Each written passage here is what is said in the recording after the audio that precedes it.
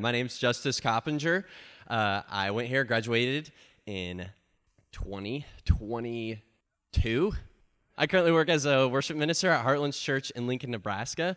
Fun fact, I grew up right over there. Not actually, but you guys have been in York for a long enough time. You know you can walk or drive anywhere in just about 5 minutes. So I grew up here. I love this place. And yeah, so excited to be back. As I begin this morning, I want to read scripture. This is Ephesians 5, verse 10. For we are God's masterpiece. He has created us anew in Christ Jesus, so we can do the good things He planned for us long ago. This morning, I want to start by talking about my least favorite question for people to ask, specifically for people to ask me. I feel like I've been asked this question nonstop since I was in high school, and maybe you can relate. Maybe you can relate. And that is this question: where do you see yourself in 5 years?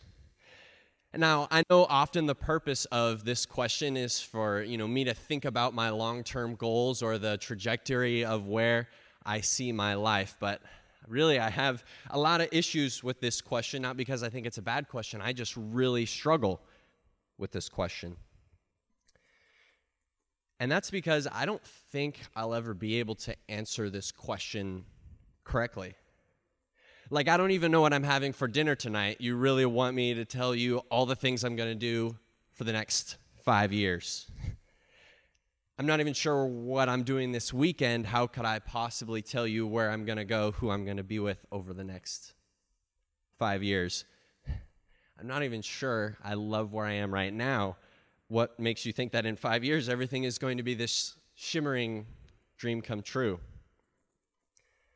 On top of that, I did a little research. According to a Business Daily News article, younger generations of millennials and Gen Z on average, change jobs every 2.75 years, so like every 2 to 3 years. Okay, then on top of that, they also move roughly every 2 years. So statistically, if I'm a statistically average Gen Z young person, in the next 5 years, I will have moved at least twice and potentially had like 2 or 3 jobs just over the next 5 years if I fit those statistics.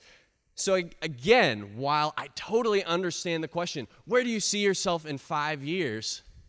Look at all there's so many potential things, different things that could happen. How am I supposed to know what's going to happen in the next 5 years, especially if I don't even know what I'm doing right now? Life moves fast. Things change quickly. Places, people, opportunities come and go. What does that mean for me? What does that mean for us? For we are God's masterpiece. He has created us anew in Christ Jesus so that we can do the good things He planned for us long ago. The reality is, if you ask me where I saw myself in 5 years ago, so track with me, 5 years ago, if you asked me where I saw myself in 5 years, I would be dead wrong. Not because I didn't have dreams or goals or ideas of where I wanted to go, what I wanted to do, who I wanted to be with. It was more about that while I had ideas for my future, they were pretty cool, they were nothing compared to what God really had in store for me. See, 5 years ago, I was in a very different era of life. I was a college freshman. I was sitting on the very bleachers you're sitting on right now. At that time, I was studying music, specifically with the intention to be a musician and music producer. And let me translate what that meant for me at that time. So again, I was getting a music degree, studying classical music, which I loved. I loved getting to study music. I loved my professors. I loved that. But here I am studying something that I loved, and yet I was totally not equipping myself for what I actually said I wanted to do. So a translation for that is, I really didn't know what I wanted to do. I was studying something I loved, but Where was that going to take me? Where was I going to go from there? I wasn't confident in who I was. I didn't have direction. I really wasn't in a position to set myself up for success. Now, if you ask me then, where do you see yourself in 5 years? Yes, I would have had an answer, but not really an answer I was confident in. Again, I had ideas, and boy, was I an absolute subpar musician. But again, deep down, if you really ask me the question, where do you see yourself in 5 years? I don't know if my answer would have been completely truthful. And the reason I say this, again, is not because I didn't have dreams or ideas or a hope for my future, but because I knew that my dreams were not actually where I saw myself, where I saw my life going over the next 5 years. I honestly saw myself in the exact same place that I already was, having no direction, not being able to pursue what I was passionate about, and stuck in cycles of sin and self-deprecation. So at this point in my life, I really felt like I was in an era where I was stuck. Am I even studying the right subject in school? Maybe you've asked yourself questions like this before. Again, I loved getting to study music here, but I asked myself over and over, I definitely doubted whether this is actually what I should be doing, what I should be studying. If I'm not pursuing my passion, am I just going to end up doing something that I hate? Again, real questions I ask. Maybe you can relate.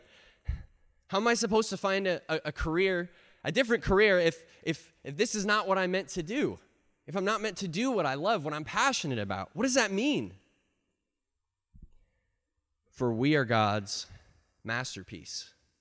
He has created us anew in Jesus Christ so that we can do the good things he planned for us long ago. I continued in this era of feeling stuck for quite a while. But here's what got me out of it. A mentor of mine came up to me and he said, "Have you ever thought about doing a summer ministry internship?" Interesting. I don't see myself doing that. Why do you ask me that? Another came up and said, "You should really check out this church in Lincoln and work with their worship team, with their worship ministry."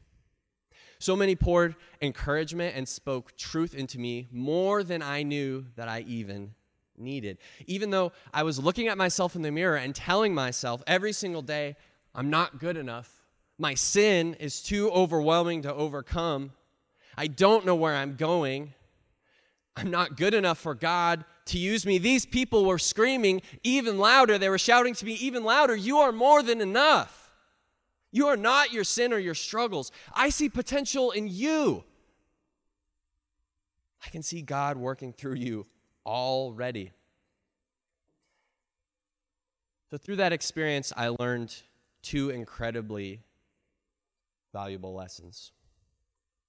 First, I realized I need people in my life, desperately. I need people in my life that will point me towards God's direction. These mentors and friends of mine that poured into me, they were saying to me, "I see these gifts in you. I see this desire in you." If it weren't for them pushing me, challenging me, and pointing out where God was guiding me, again, I don't know where I would be today.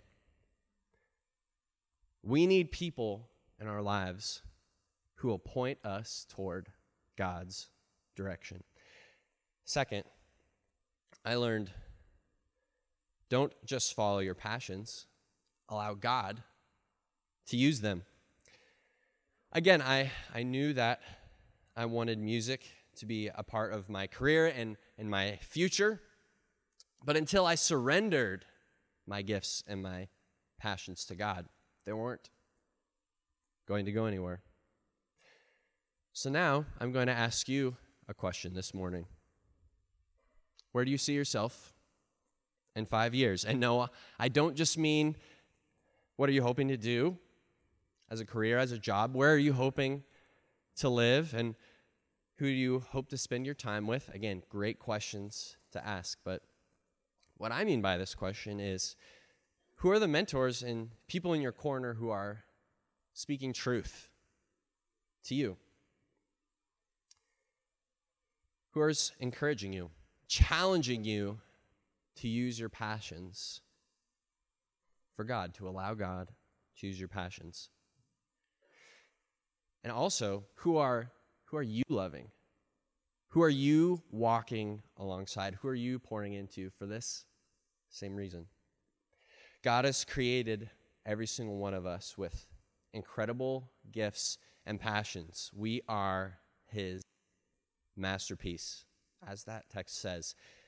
So how are we going to use our gifts? How are you going to use your gifts to seek the good that God already has prepared for you? It's not like Spider-Man. It's not like you miss a canon event. Oh, try again. God has incredible things prepared for every single one of us in this room. I see a room full of masterpieces right here. How are you going to allow God to use your gifts, your passions, to do the good things he prepared for you long ago? I'll end with this text. For we are God's masterpiece. He has created us anew in Christ Jesus so that we can do the good things he planned for us long ago. Thank you, guys.